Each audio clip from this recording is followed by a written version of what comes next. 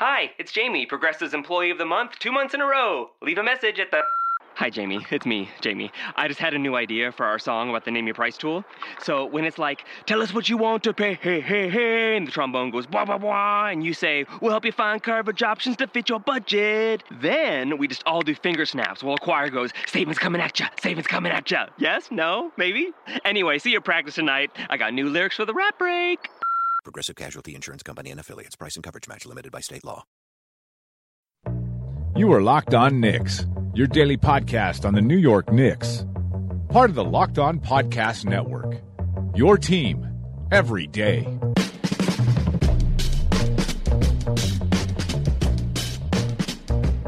Welcome, everybody, to Locked On Knicks. I'm your host, James Marcita, and this is episode 173.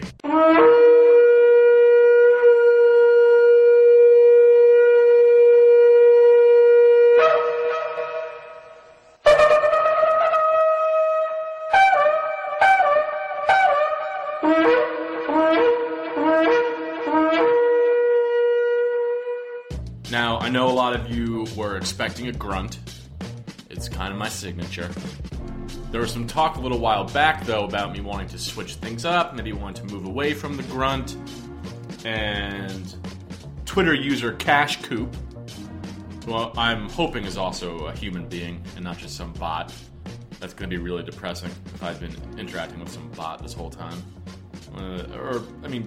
Exciting for scientists, because it totally passed the Turing test. I've been fooled, but Twitter user Cash Coop was like, why don't you use a shofar? And I was like, yeah, that's pretty good, and I kind of forgot about it. And then he sent me that shofar noise. So I was like, I gotta use this. For those of you who don't know what a shofar is, it's like a Jewish ceremonial horn made out of literally a ram horn. It's definitely from an animal. It's an actual horn. One of my best friends growing up, shouts to Ari, had a shofar, and I used to try to play it. Isn't really the right word because you just kind of blow into it. It's like playing a conch. It's like playing a conch shell, sort of. And I was really bad at it. So to hear, it's hard. If you can get your hands on a shofar, I hope that you give it a shot. It's not easy to play. So that was just the most glorious shofar sound ever. I was like, I gotta use this. I'm using this to announce that we have a very special show. I think I'm going to keep the grunt going forward, but maybe bust out the shofar for special occasions. So, props to you, Cash Coop. Extreme props to you. Incredible props. The greatest props that anyone's ever seen. Some weird, Guido Trump is what I just did, I think. But this is a special show. A very special show. With us today, we have Josh Lloyd of Locked On Fantasy Basketball, and he's going to help me give you guys a preview of this year's Knicks with a fantasy spin. We're going to be doing lots of previewing for this upcoming season. Don't you worry about it. But this is the fantasy sports preview show. It's a little bit weird because Josh, he won the coin flip, and he got to be the home team. And so he's interviewing me. I don't want you guys to freak out. I know you're used to me interviewing other people. He interviews me. I'm perhaps a little bit more serious than you're used to. I want to be in my best behavior for Josh. But that's coming up in just a bit. We're going to talk about who's going to overperform, who's going to underperform, all the questions that people ask themselves when they play fantasy sports, right? Heading into the season about the Knicks. I myself don't play fantasy anymore. I did for many years. Then I was just losing money and spending so much time, and I was like, you know what? This isn't fun anymore. I don't need to prove myself to anyone. I'm the best predictor of talent. You know how random it is. Come on, the person who knows the least wins all the time. But if you play, that's good for you. I'm happy that you have something that's fun. For me, it wasn't fun anymore, so I stopped. But I know a little bit about the game, so I think you'll get some good knowledge. Some knowledge arrows for your knowledge quiver, as we like to say around here. We're also going to talk about the massively important Jarrett Jack signing. But first, just a couple of 2 quick updates, and then we'll get this thing moving, all right? First, I want to apologize. I just got to say I'm sorry for all the burping and all the pretzel eating that was going on during episode 172. You know, I got to be myself in order to be successful hosting this show. I can't be anyone else. But I think I took that a little too far. I was a little too comfy. It's gross. It's gross to eat and chew and subject you guys to it. Kind of funny, haha, look how casual I am. But at the end of the day, you gotta listen to my burps. So, I do apologize for that. Twitter user Mark Martella said he had to turn it off. He was like, I just couldn't. It was disgusting. So, you know, my bust. You gotta take chances. They don't always... Shooter's gonna shoot. You know what I mean? You don't always make the shot. So... My bad, Mark. But here's the thing. I don't think everything happens for a reason, but I learned that Mark is from Australia. He's like, you know what? Love the pod anyway. Shouts from Australia. Thank you for not burping and chewing going forward. So I'm going to try to do right by you, Mark, and anyone else who was completely disgusted by my behavior in episode 172. Once again, deepest apologies. We are also reviewing our official policy on food and drink in the podcast studio. This is... The review hasn't happened yet, but it's coming. So I just want you to know we take these complaints very seriously at Locked On Knicks. One other quick update. If you have smart speakers, you can shout at them. You can yell, yo, play Locked On Knicks, or however you do it, technically. I don't have one, so I don't know. But then Locked On Knicks will start playing while you're scrubbing potatoes or blotting off the dirt from mushrooms with kind of like a wet paper towel. Or maybe you're seasoning a cast iron pan. There's all kinds of stuff you could be doing, and you don't have your hands free. But you can just shout at that smart speaker. I'm getting angry at all these verbal fumbles. Hold on. Let me take a pause. I'm feeling a little parched. Take a sip. I'm still going to take sips, just to lay the ground rules. But I'm going to try to avoid burping, and I'm not going to eat pretzels. That's just rude. Okay, so I'm sorry for burping. Listen to smart speakers. All right, let's start the show. Yes! One quick, piece of news we need to discuss before we bring in Josh Lloyd to interview me about the Knicks and fantasy basketball. The Knicks have signed Jarrett Jack to a 1-year non-guaranteed deal. So this doesn't really mean much of anything. 1 year non-guaranteed. They could cut him after training camp. Maybe he makes, Ramon Sessions look like a fool during training camp and they cut Ramon Sessions. Either way, let me put it to you this way. Basketball Reference, they have the player comps. And the highest, most accurate player comp through 12 seasons for Jarrett Jack is Greg Anthony. And Jarrett Jack played 2 games last year. He's coming off an ACL tear. The year before, he played 32 games. So you're looking at a 33-year-old Greg Anthony coming off an ACL tear. Don't expect much out of him. Not going to spend much more time analyzing that situation.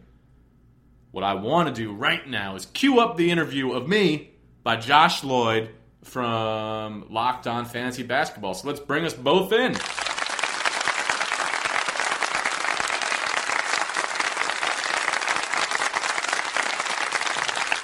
Hello and welcome to the Locked On Fantasy Basketball podcast brought to you by Basketball Monster. My name is Josh Lloyd and as always you can find me on Twitter at redrock_bball. We are getting down to the end of the season preview series of podcasts, only a few to go. And today we're going to be looking at an Eastern Conference team that has lots of questions, and I'm not sure how many of those we're going to be able to answer today, but we're going to do our very best. And to answer those questions, I'm joined by the host of the Locked On Knicks podcast, and that is James Mercader. James, how are you? I'm doing very well. How are you doing? I'm good. It's good to have you. Good to have you on the show. Good to discuss the New York Knicks. There are lots of questions with this team, of course, and we're going to try and address those during this show. But we'll start off with the additions. That's how I start off all these shows. Like who's joined the team, and I think the best player that joined this team over the off season was a player who once was on this team, and that is of course Tim Hardaway Jr., who was signed to and I don't want to be offensive to Knicks people and Knicks fans, probably the worst contract of the offseason. It's up there with maybe... That's a very controversial statement, but go on. Yeah, I could have said that was the worst contract, or I could have said Ron Baker. I'm not sure which one we want to go to. But let's start with Tim Hardaway, because it was a weird situation. It was a weird contract that appears like no one was going to get anywhere close to that. But that's not saying... Like, Tim Hardaway played well in the second half of last season. He increased his ability to run the point. He handled the ball a little bit. He still has his struggles, but now back in New York, where he struggled mightily the first time, what do we see of Hardaway? Where is his role on this team? Does he immediately supplant Courtney Lee in the backcourt? And does he become almost like a pseudo ball handler for a team who really doesn't have an established or a good point guard at this point? Well, a couple of questions going on there, but to answer the one about what role he'll play with the kind of money they gave him this offseason, and as you said, it was quite a bit. They're definitely expecting him to come in and start right away. It's his year 25 season.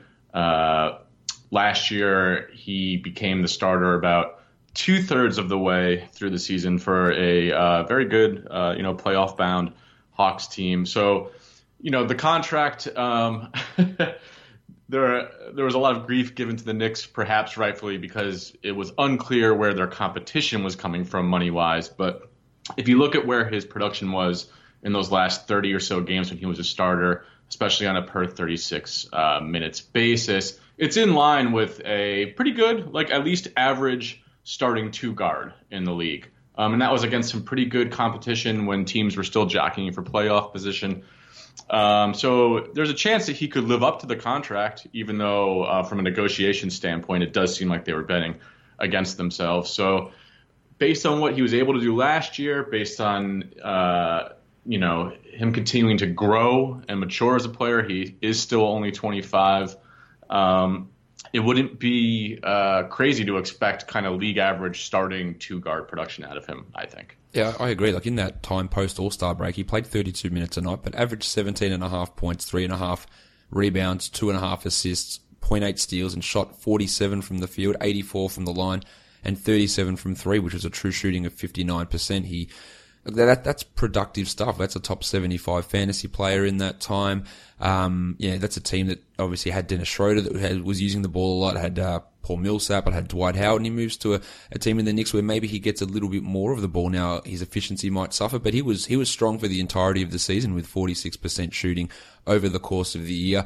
And I think that he's a pretty strong top 100 fantasy guy this year. He does have that ability, I reckon, to increase his assist numbers this season, and maybe there's a chance that he can push into that 3.5 to 3.7 assists potentially. I think he could get to that level, which pushes him, maybe another 20 spots up the rankings.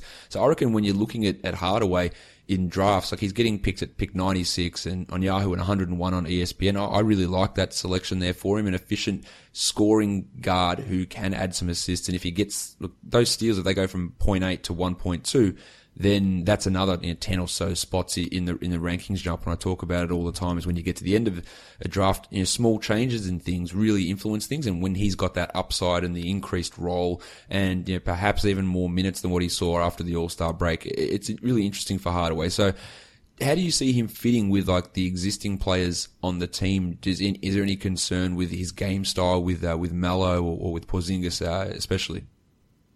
I think with anyone, he'll fit in really well.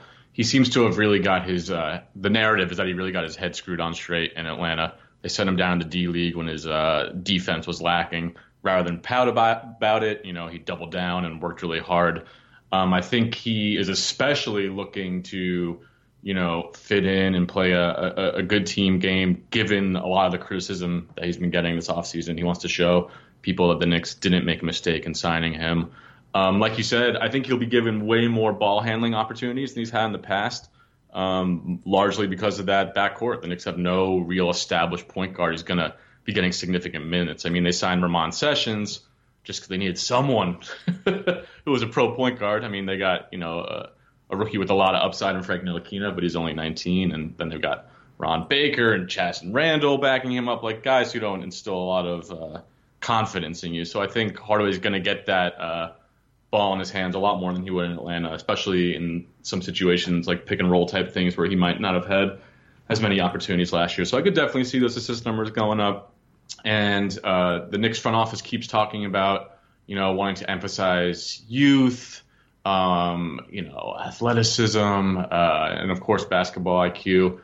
So I think they're really going to try to get the ball moving, get the ball out, and run with these guys. Hardaway could certainly do that. He's got some jets on him, so I think he's going to fit in well with this team. Yeah, I think he's going to surprise some people this season with the extra things that he does bring to his game. He's going to have those hot scoring moments, but he's going to do some other things. So I think he'll be a little bit of a surprise this season. So I do like him from a real life perspective. Maybe not going to live up to the contract, but whatever. That's signed now. Can't do anything about it. He's there. I think he'll be a solid player, and I think he'll be a useful fantasy option as well this season. You already touched on that they did bring in Ramon Sessions. Do you imagine that Sessions will be the opening night starting point guard for this team?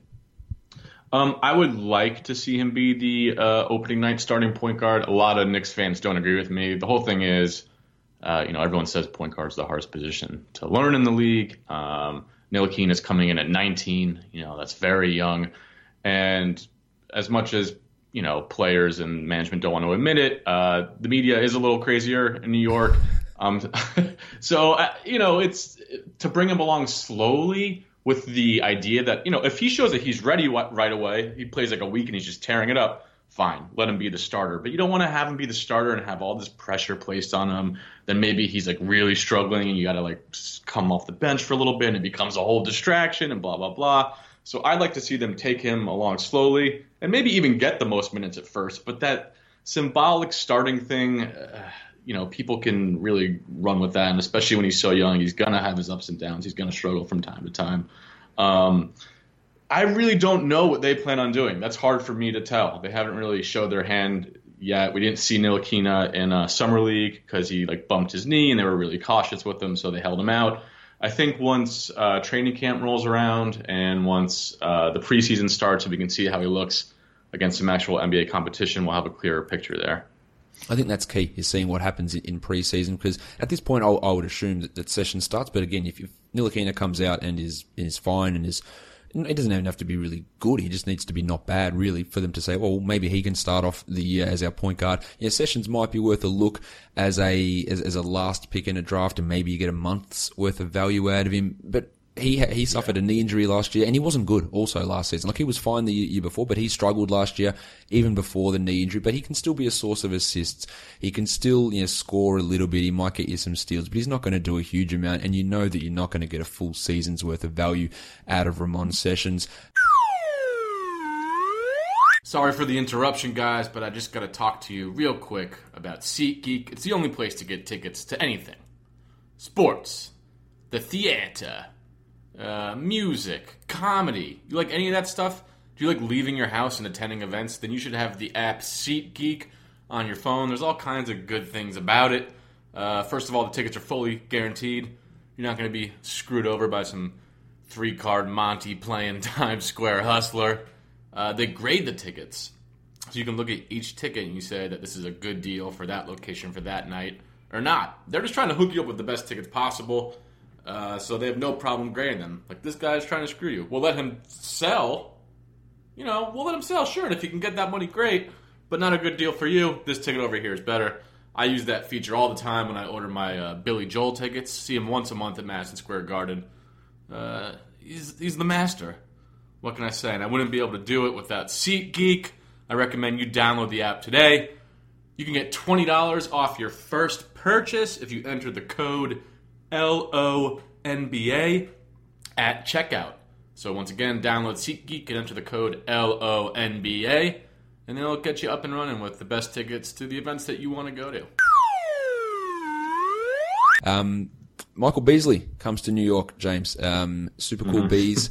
He had some interesting quotes after the signing that he's been disrespected because he's a walking bucket, and no one can stop him. Where does he fit in? Because we've got a few backup small forwards on this team. Obviously, the starting small forward, we'll talk about him a little bit later, but there's Mindaugas Kuzminskas, there's Lance Thomas, who played that role last season.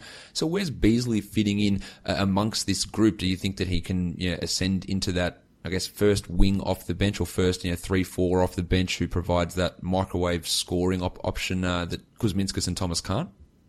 Yeah, he's a really interesting question. I think he, maybe more than anyone, is affected by whether or not Carmelo's there. If he's there, I find it very hard to believe that he'll get a lot of minutes. Like you said, I think Lance Thomas is ahead of both those guys on the depth chart. The Knicks really like what he brings with his defensive hustle and his three-point shooting. I don't know if overall, but he's definitely been 40-plus from the corners for a couple of years now. His big problem is he can't seem to stay healthy. Kuzminskas did some good things kind of like first half of the season last year, really fell off toward the end with his three-point shooting, but he looked super confident in Eurobasket. He had some good games for Lithuania. Beasley, I would assume, would just be kind of like the Knicks taking a flyer, trying to see if they can, maybe catch some lightning in a bottle, maybe a couple of microwave performances off the bench. But then he did have those comments that you mentioned, which were a little head-scratching, where he's like, I need to – I'm tired of the disrespect. I'm tired of not getting minutes. And he doesn't figure to get a ton of minutes unless Carmelo Anthony's traded. It's going to be kind of all hands on deck. They don't have a great backup plan at small forward.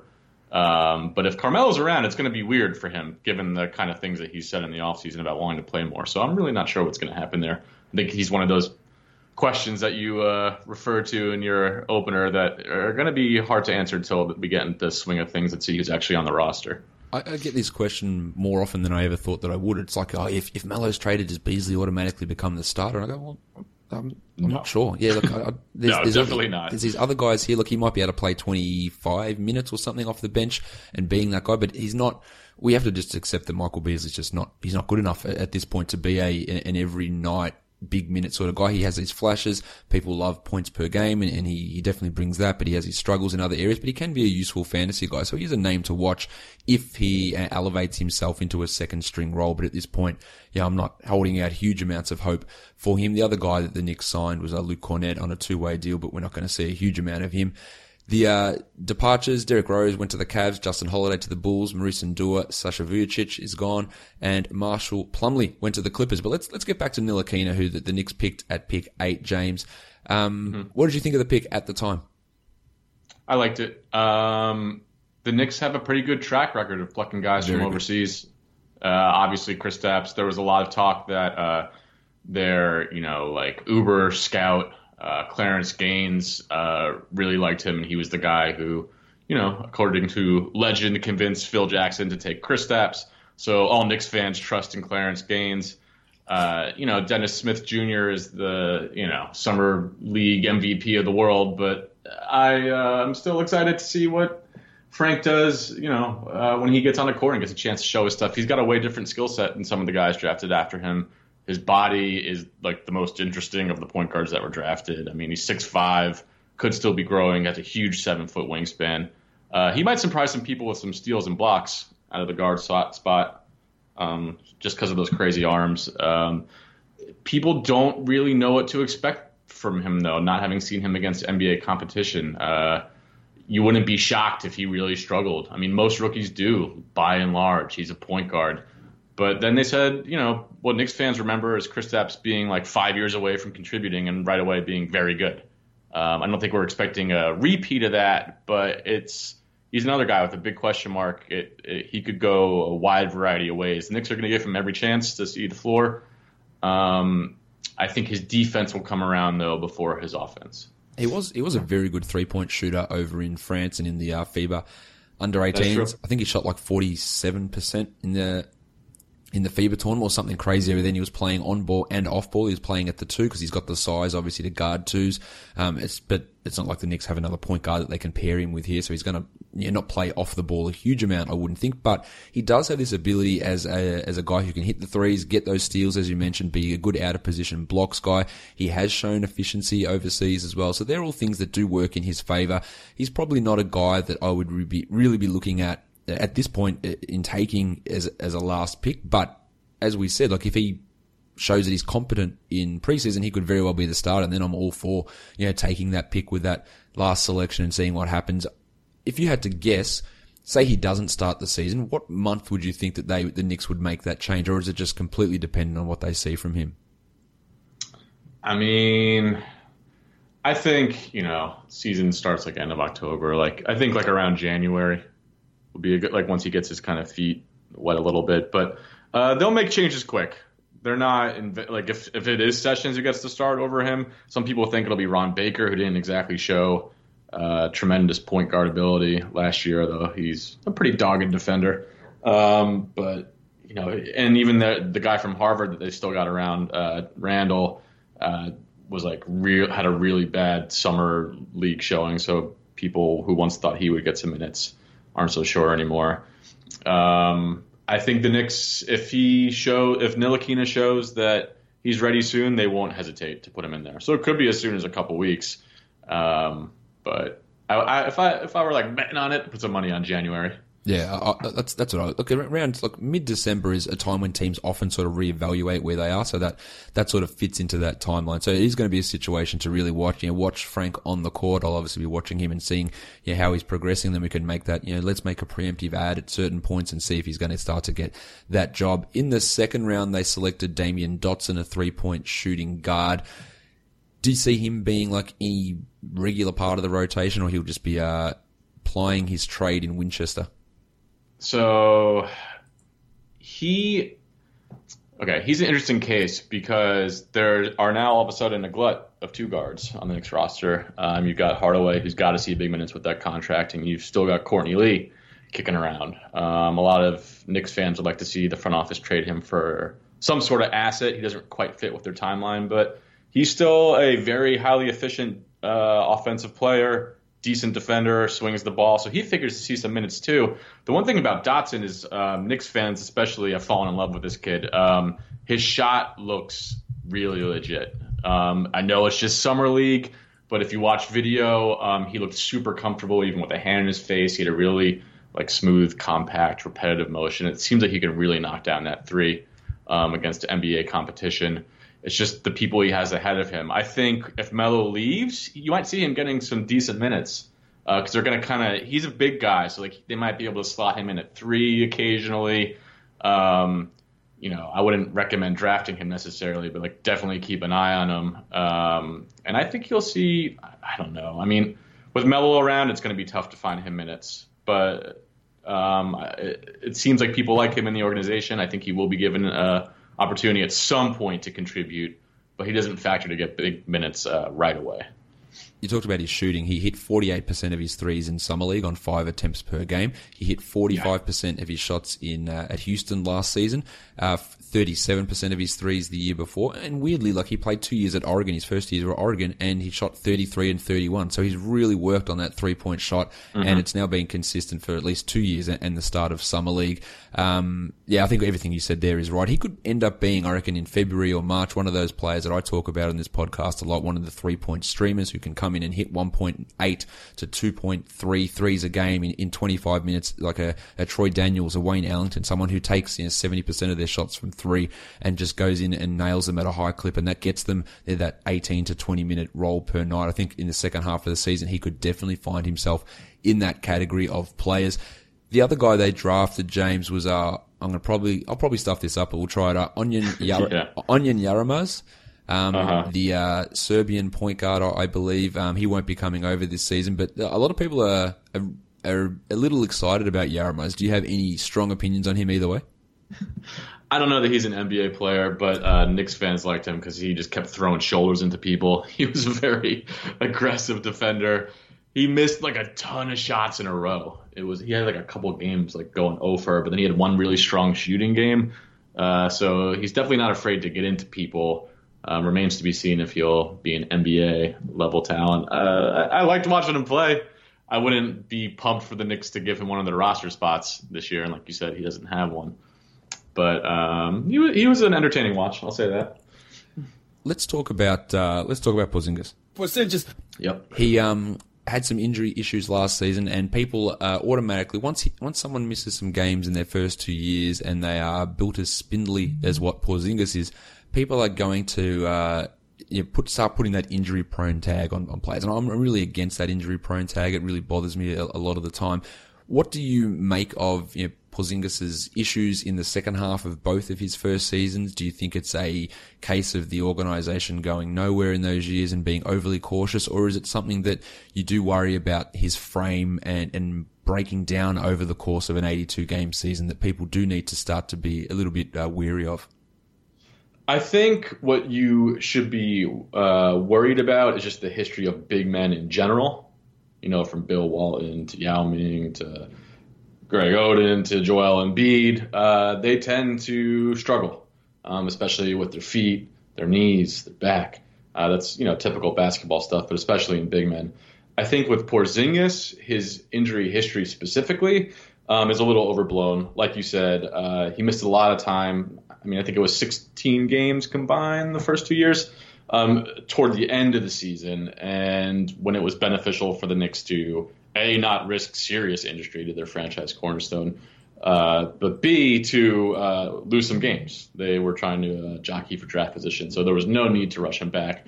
What he has seen so far from his injuries, I don't think is too much cause for concern. He had a little bit of an Achilles thing, which can be scary, but nothing has required surgery.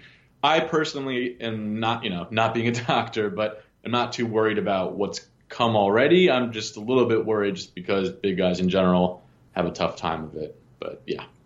He was impressive last season, obviously. He improved his efficiency, took his field goal percentage up from 42 to 45. Weirdly, saw his free throws drop from 84 to 79.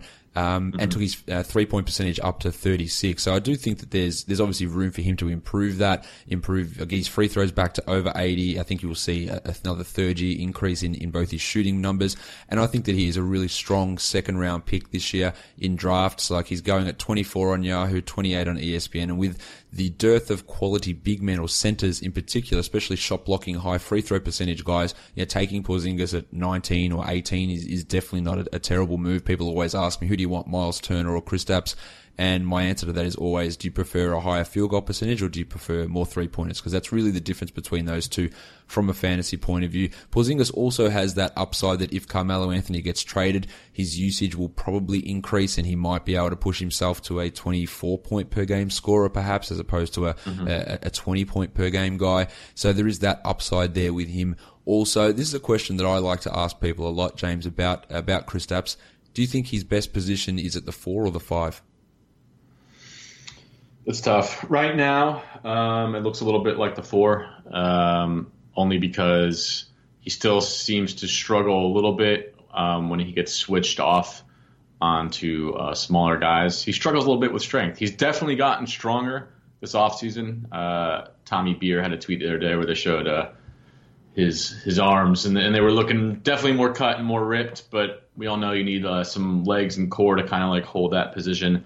It's unclear how much stronger he got there. I mean, I think long-term, I'd love to see him play more of the 5, just because that's where you can best utilize that offensive skill set, where you can drag the other guy's big man out to the 3-point line. Ideally, he'd be able to switch around and have positional versatility, depending on the matchups, depending on what's going on. Versatility is the name of the game in 2017 in the NBA. But I think he won't fully unlock his potential until he can play center against anyone. And I don't think he's quite there yet. But he's only 22. He's going to keep getting stronger for a little while now. So I don't think it's anything to worry about. But I don't think he's all the way there in terms of being able to play everywhere on the court that would allow him to be the most Kristaps. He is also a real chance this year to be a player, and I don't know if anyone's actually ever done this in NBA history, be a player who averages 2 threes and 2 blocks per game. I think he's a significant chance to be able to do that this season. So that's something that's going to give him that value. And I think he's a fairly solid second-round pick and potential top 20 guy. Joakim Noah is suspended for the first 12 games of this season. We know he had significant injury problems with his shoulder last season. He came back so he could start serving that suspension when there was pretty much no way he was actually healthy at that point. We assume that he is healthy and ready to go to start this season, but what does that actually mean for Noah this season? Like, does he just automatically come back in as the starting center? Does Hornacek just say, nah, sorry, mate, you're the backup, you're the third string? Like, where is he now after a disaster in his first year in New York? He's definitely not going to start. That's going to go to Hernangomez. I don't know about like second versus third string, but things looked pretty grisly last year for him. Even when he was quote unquote healthy, his free throw percentage just in the gutter. And I think that was the second year in a row. He's just he seems to have lost most effectiveness. I think they'll give him a chance to get back on the court a little bit. I don't expect big numbers out of him. They don't talk about him like at all when they talk about the franchise, the front office. He's just not mentioned. He seems to be very willing to play that mentor role. And he said a couple of comments where it seems like he knows where his place is going to be this season. So I don't think he's expecting to play a lot of minutes either. But he definitely wants to get back on the court and like redeem himself and show that he can be a contributor. I don't see him scoring more than like 5 points a game. He still rebounded at a really high clip when he was out there. So there's a chance to sneak in there and provide some value, I guess. Knicks fans are just really down on him because we also are looking at that contract. But if you divorce, his fantasy value and you're like in a real deep league, like maybe he can give you some rebounding when everyone else is snatched up. It's possible. Yeah, that's true. Like he can come in and maybe get you 8 rebounds in 20 minutes. Like that has value. But of course, we're not drafting him, expecting him to do anything, or we're talking about 20-team leagues where you'd have to consider Noah in that situation. But again, he's missing the first 12 games. I think it'd be asinine for you to expect him to go through a season without an injury as well. So I'm talking about injury proneness, like when a guy gets injured every single year for like 7 years and they're not, resting or precautionary type things, and then that's an issue. And I think that's something, you separate that between Porzingis and Noah, and there is a definite distinction between those two. So look, he can have that value as a rebounds guy, but he's never going to be that high assist player that he was in Chicago. He's not going to score at all. His percentages have gone terrible. There's just not a lot. There's no real upside in Noah, so I think we're spending probably too long on him. I just want to, I've thought about it for a second, and I'll say definitely third string behind Kyle O'Quinn. He's younger. He's still got a little bit more upside. Started playing basketball at a late age. I think he's still got some development in him, and he's got some intriguing skills. So I think Noah slots in third behind him. I'm a massive Kyle O'Quinn fan. So I want to talk about this center rotation, because the way that Hornacek ran it last season was incredibly frustrating for fantasy owners, because it felt like he'd never had a set plan. It was one night, one guy would start, and then the guy off the bench would play 27 minutes, and then they'd switch that the next game, and it never seemed to be matchup related. It never seemed to be form related. It just appeared like he was running 3 centers out there without ever a clear plan or any consistency for any of these. Like O'Quinn would come out there and have 15 and 10 and 2 blocks in 22 minutes, and the next game he'd play 7 minutes, and just things that never really seemed to make sense. Did it frustrate you as a Knicks fan that the centers never seemed settled? Or was there a reason why he was just constantly rotating those guys? It was like number 6 on our list of concerns, but yeah, absolutely. The same thing happened to Billy Hernangomez a lot. Yep. He would have a huge game and he wouldn't play for 3 games. It was unclear who was calling the shots last year with Phil Jackson around, and we're not, going to spend any time talking about the triangle. No. I hope. But so who knows who was saying what to do about what. This year, Hornacek's got a lot to prove, both in his rotations. There was some stat floating around there the other day that of the Knicks, 20 most efficient lineups, only 5 of them saw any kind of significant minutes. A lot of people had a lot of beef with the way he doled out playing time up and down the roster, not just at the center position. There were reports of him, feuding with Melo. There were reports of Kristaps actually skipping his exit meeting because of Hornacek and not because of Phil. Who really knows what the answer is there? But this is a huge season for him, and this will tell us way more about who he is as a coach than last year could have ever, with Phil Jackson around meddling. So yeah, definitely. It's all him now. He gets to run what he wants. He gets to do this without that voice whispering in his ear telling him what to do. And I agree with you that it should be Hernangomez and O'Quinn. O'Quinn is a sensational fantasy player as well. And I talk about this all the time. You give him 20 minutes a night and he can easily crack the top 120 because he's a strong rebounder. He scores. He gets blocks at a high rate, high field goal percentage, high free throw percentage, decent steals, hits the occasional 3. I feel like he's consistently been underplayed throughout his career in Orlando and in New York. But if he can establish himself as that backup, and say they go 28 to Hernangomez and 20 to O'Quinn on these nights, then both of those guys are going to be ownable fantasy players. Now, as for Billy, he had his moments. He played pretty well, but as you said, he just continually seemed to get shunted in and out of the rotation. But towards the end of the year, consistency, him playing alongside Porzingis. What do we see for him this season? Do you think that he could be a guy that really just grabs that role and plays 30 a night, or is it going to be a mid to high 20s in minutes for his playing time this season? I think he's going to earn a lot of playing time this year. I honestly think he could be a double-double machine. His rebounding rate was insane for a rookie. Or I think it was one of the better rebounding rates in the league even. He just didn't really get those minutes. You could fact check me on that. But he came in and was putting up impressive numbers in that department. He's got a lot to work on defensively, but like we've been talking about, their center rotation isn't the most robust. So I think he'll be given every opportunity to kind of develop. And him and Porzingis just have a really good chemistry. I mean, you watch them play together. They're like best friends off the court, but they pass to each other. They communicate. And Hernangomez just strikes me as one of these guys who knows the game really well. He's not a high flyer by any means.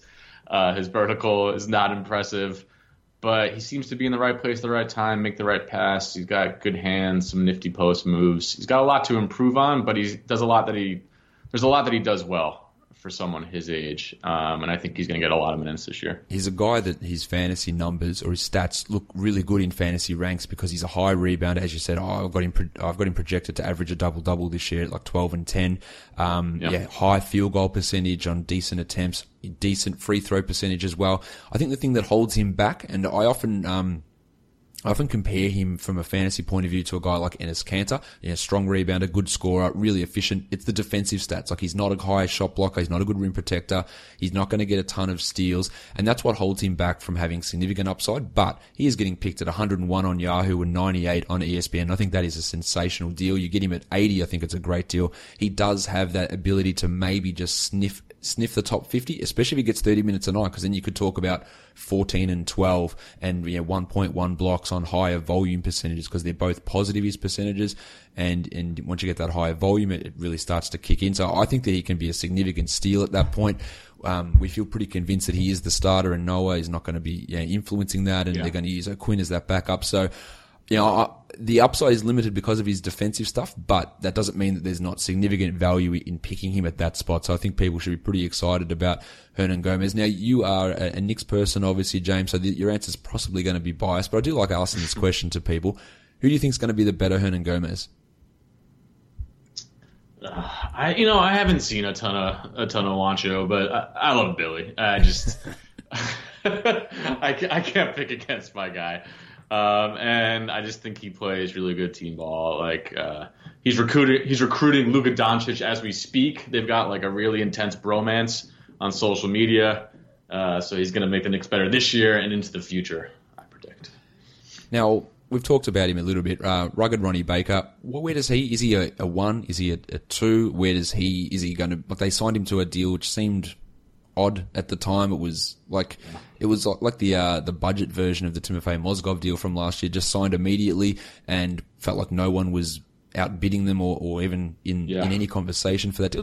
It's not big, but it's still like $4 million a year. Where does he fit in? Is he going to play alongside point guards? Is he going to be that third string guy? Like, he had some moments, he played some big minutes in the last couple of games of the year, but like, what is it about Baker?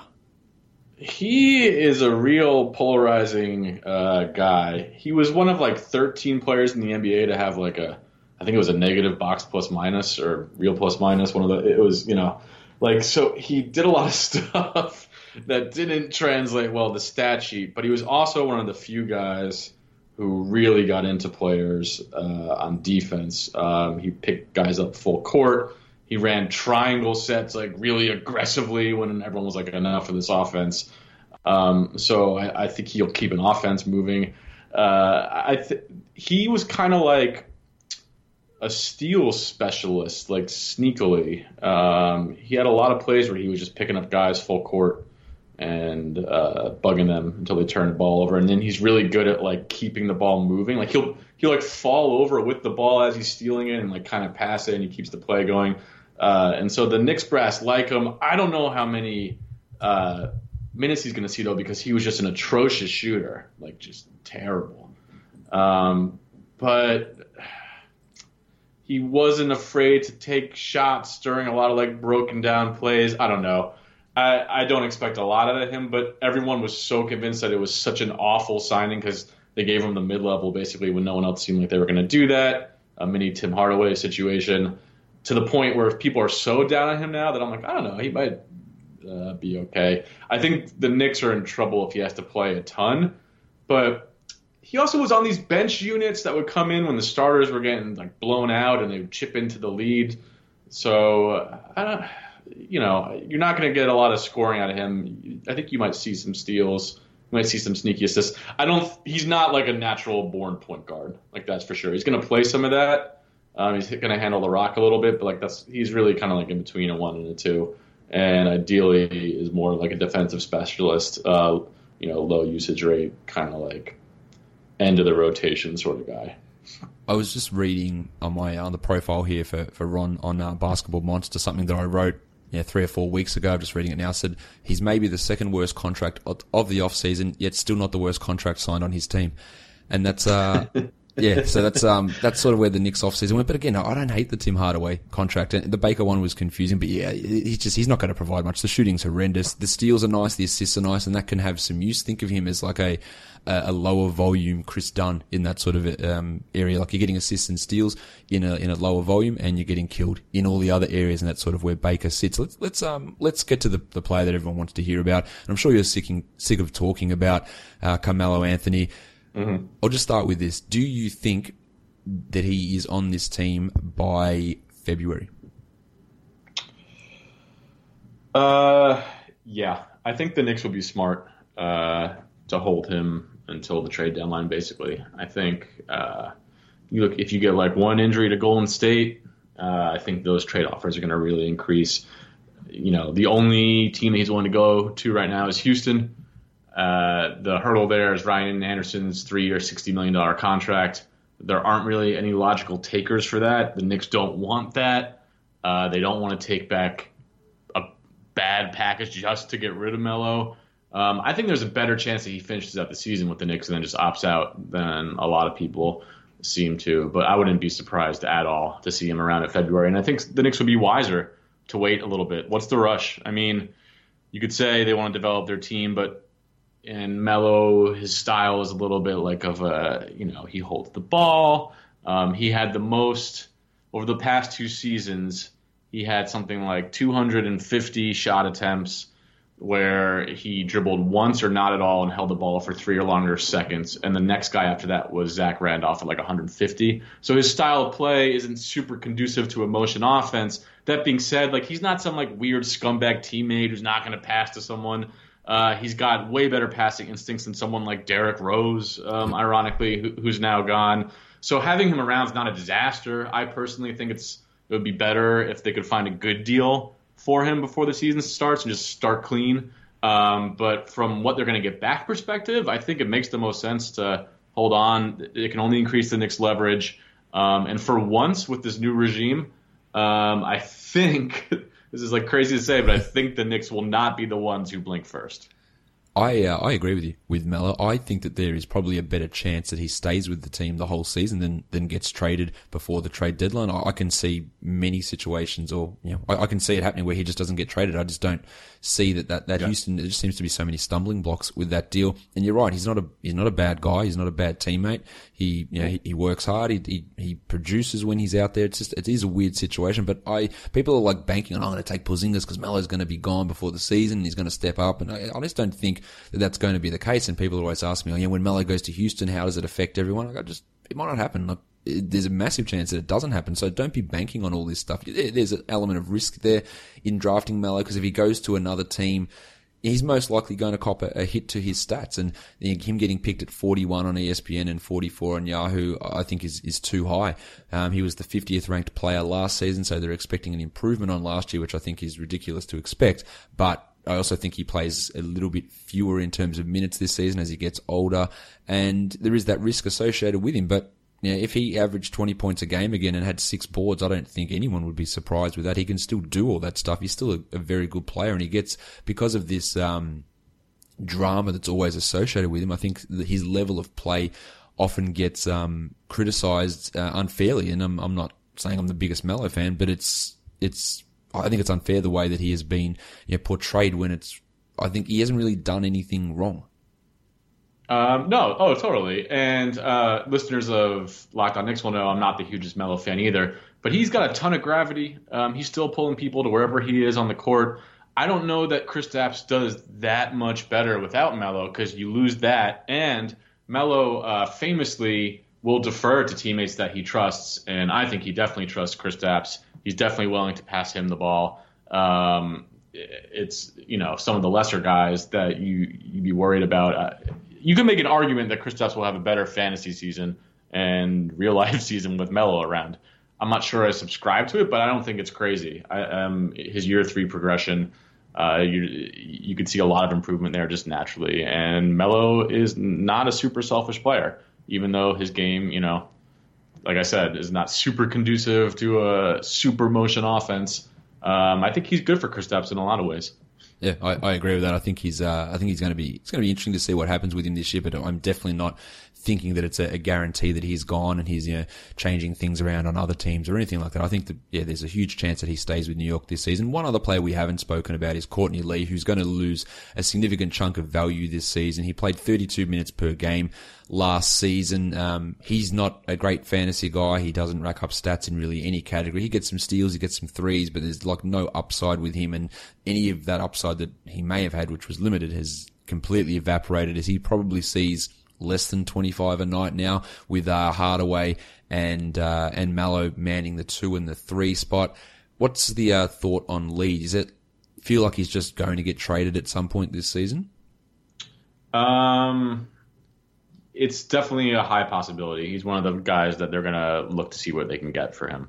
He doesn't fit in with their long-term plan. But it also remains to be seen what the Knicks are really trying to do this year, how serious they are about making the playoffs. You can make an argument that if Kristaps is the guy who the Knicks hope he is, that they should be pretty close with him in his 3rd year. And then a player like Lee is a valuable guy to have around. He has a reputation for being a good clubhouse guy, although last year, I don't know how much you can fault him for this, being in the Knicks nut house, but he had this weird thing where he was benched by Hornacek, and then he posted like a Dumb and Dumber picture online. Oh, yeah. That was like a veiled reference to Hornacek, and then he denied it, but it was totally about Hornacek. I don't know that you can impugn his character for that. It's like you said, I think they're going to give him a diminished role. Now, if they can't find a taker for him and Melo leaves, he could be pushed into – he could see like similar minutes to what he had last year, playing a little bit of the 3 to fill into that glut. But the way things are looking now, I think his minutes drop significantly. Yeah, I think that's the case if Melo goes and he sees those minutes rise. But he's not a high-value fantasy guy anyway. So we're talking about 16-team leagues, 14-team leagues, or probably at this point 20-team leagues, and then maybe you bump it up to a 14-teamer if he moves into a 30-minute or so role. James, who would be your breakout candidate on this team? I think Hardaway. Yep. Honestly. Yeah. He's just entering the beginning of his prime. He showed a nice upward progression. He had just a number of super impressive outings at the end of last season. He's highly motivated. He's going to get a lot of minutes, a lot of opportunity. And people are, dogging the Knicks, maybe rightfully for that contract, but I think he's going to surprise a lot of people. I think that's for this team who gets, they get trashed pretty regularly. They've got some interesting young guys like Porzingis, Hernan Gomez, Hardaway. They're all players who have got upside. They're going to be relatively interesting for fantasy. There's excitement. Porzingis and Hardaway. Hardaway, for all his flaws, he's an exciting player on the court. You saw him in that game against Houston last year when he scored about 25 in the 4th quarter. He can get up and throw it down. He is an exciting player. Porzingis, we know about. Hernan Gomez is growing. And Ntilikina, what can he become? He could be something really interesting. So there is for a team that has, struggled for a while, there is a degree of upside with this squad. The Melo thing is a continual cloud over the team, but there is still reasons to be interested and to watch the Knicks and to actually get some exciting basketball out of it, which I think is, even if they don't make the playoffs, James, I think it's something that Knicks fans and people who want to watch them for just pure entertainment should be interested about coming up into this season. Oh, yeah. They'll be a fun team to watch. And, Kristaps always has the chance he could have just a monster year. That's not out of the question. He could really take a leap this year. So that's a more obvious one, so I didn't want to lead off with that. But like you said, I wouldn't be surprised if he jumped up to 24 points a game, 25 points a game, with just a ton of more threes made. He's gaining confidence. He flirted with like a 50-40-90 line in Eurobasket, so again, it's not the NBA, but his shooting could keep improving. So yeah, he could have a monster year. Look, if he gets to 49% from the field, then you're talking about a top 15 fantasy guy probably, because that then pushes him to a 23-point guy, probably a 2.13 guy, the blocks. And if somehow he could get his rebounding up to 10 per game, which is probably a stretch given the way that he plays, but yeah, that's top 10 sort of numbers. But I don't know we're getting to that. But he has got a real chance to really smash through that level where we've currently got him projected. I think there's significant upside there for Porzingis pretty obviously. Now the Vegas over-under line for wins for the season, James, is 30.5. Mm-hmm. Where are you sitting with that? Smash that over. Smash. Which, are famous last words coming from the Knicks, but I don't see how they're a worse team than last year when they won 31 games. I think bringing in Hardaway I think he's going to surprise people. Porzingis year 3 without Carmelo. Some of the young Knicks play really well together. Their bench units played pretty well together last year when the starters with Noah and Rose struggled, and Rose is gone and Noah has a much diminished role. The Knicks lost a lot of close games last year. I think they'll give Kristaps a couple more opportunities to pull some of those out. Would I be shocked if they flirted with a push there?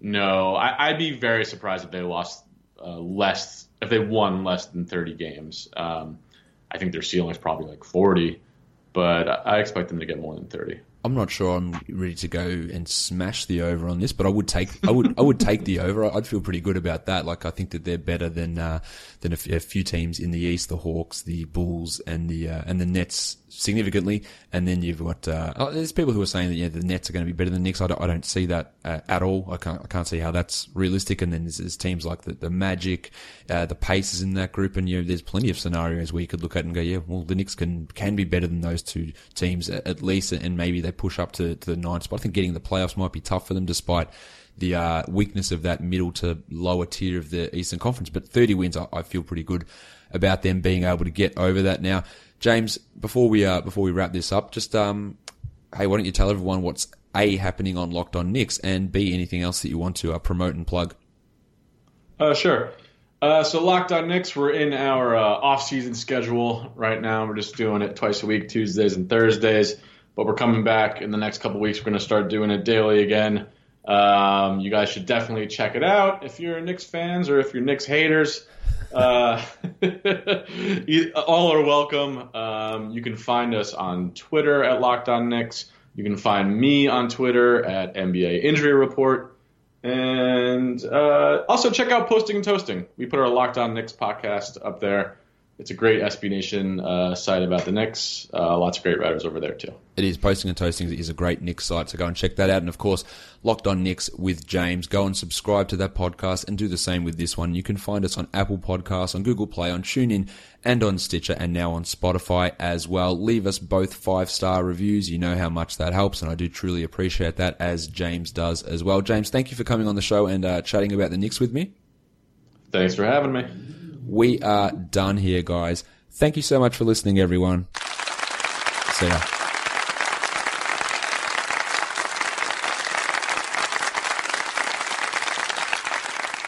So that was fun, right? I had a great time talking to Josh. And that voice, man. Woo! Made me feel like I was wearing a warm blanket. Am I the only one who just loves any accent that's not an American accent? I think that's normal, right? It's the evolutionary drive away from incest. We're getting a little too weird right now. Let's keep it moving. Just want to thank you guys once again for listening to Locked On Knicks. We're in our off-season schedule for now, but pretty soon we're going to move back to once a day. That's going to be exciting. It's not going to be next week, though. Probably. I'm traveling next week for work, for my 9-to-5 job. And so I'll be out of the country. I'll be in the UK doing UK bloke stuff. But we'll get you at least twice. All right? It'll be good. If you tell people about the show, if you leave 5-star reviews on iTunes, there's a chance that I could, quit my job. And then you'll have me every day. All day. I'll do a 24-hour stream if I can quit my full-time job. But you gotta tell a lot more friends. You gotta tell a lot more friends. We're doing all right, but you gotta tell way more friends for me to quit my job. But thank you. Also, seriously. Love you guys. Locked On Knicks. You know what it is. Talk to you later. Peace.